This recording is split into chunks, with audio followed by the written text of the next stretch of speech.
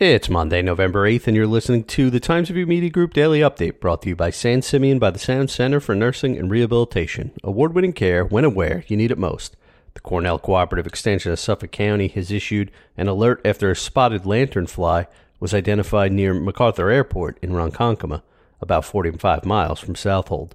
The invasive plant hopper was found on October 12th, according to the alert sent out earlier this week. The State Department of Agriculture and Markets is determining the boundaries of the population.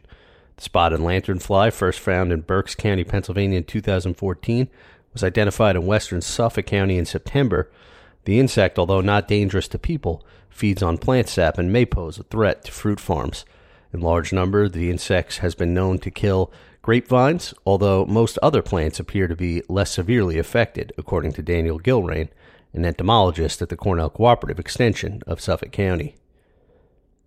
An abandoned oyster farm in East Marion, known as the Okie Doe property, could be rezoned to allow for a small hotel. At a town work session on Wednesday, the town board seemed to favor split zoning the parcel as RR and R80. RR, or resort residential, which allows resort development in waterfront areas, according to the town planning department. R80 zoning would prioritize single-family homes. Town Supervisor Scott Russell said the zoning there would allow for a small-scale hotel or resort area similar to the residential community Cleves Point, which is across the street. The revised zoning would allow for less intensive development than what could have been built before. Riverhead Police, investigating reports of shots fired at the River Point apartment complex downtown, found a vehicle had been shot up Friday night, police said. There were no reported injuries. The incident occurred at about 10:30 p.m. in a parking lot on the west side of the complex, according to a press release.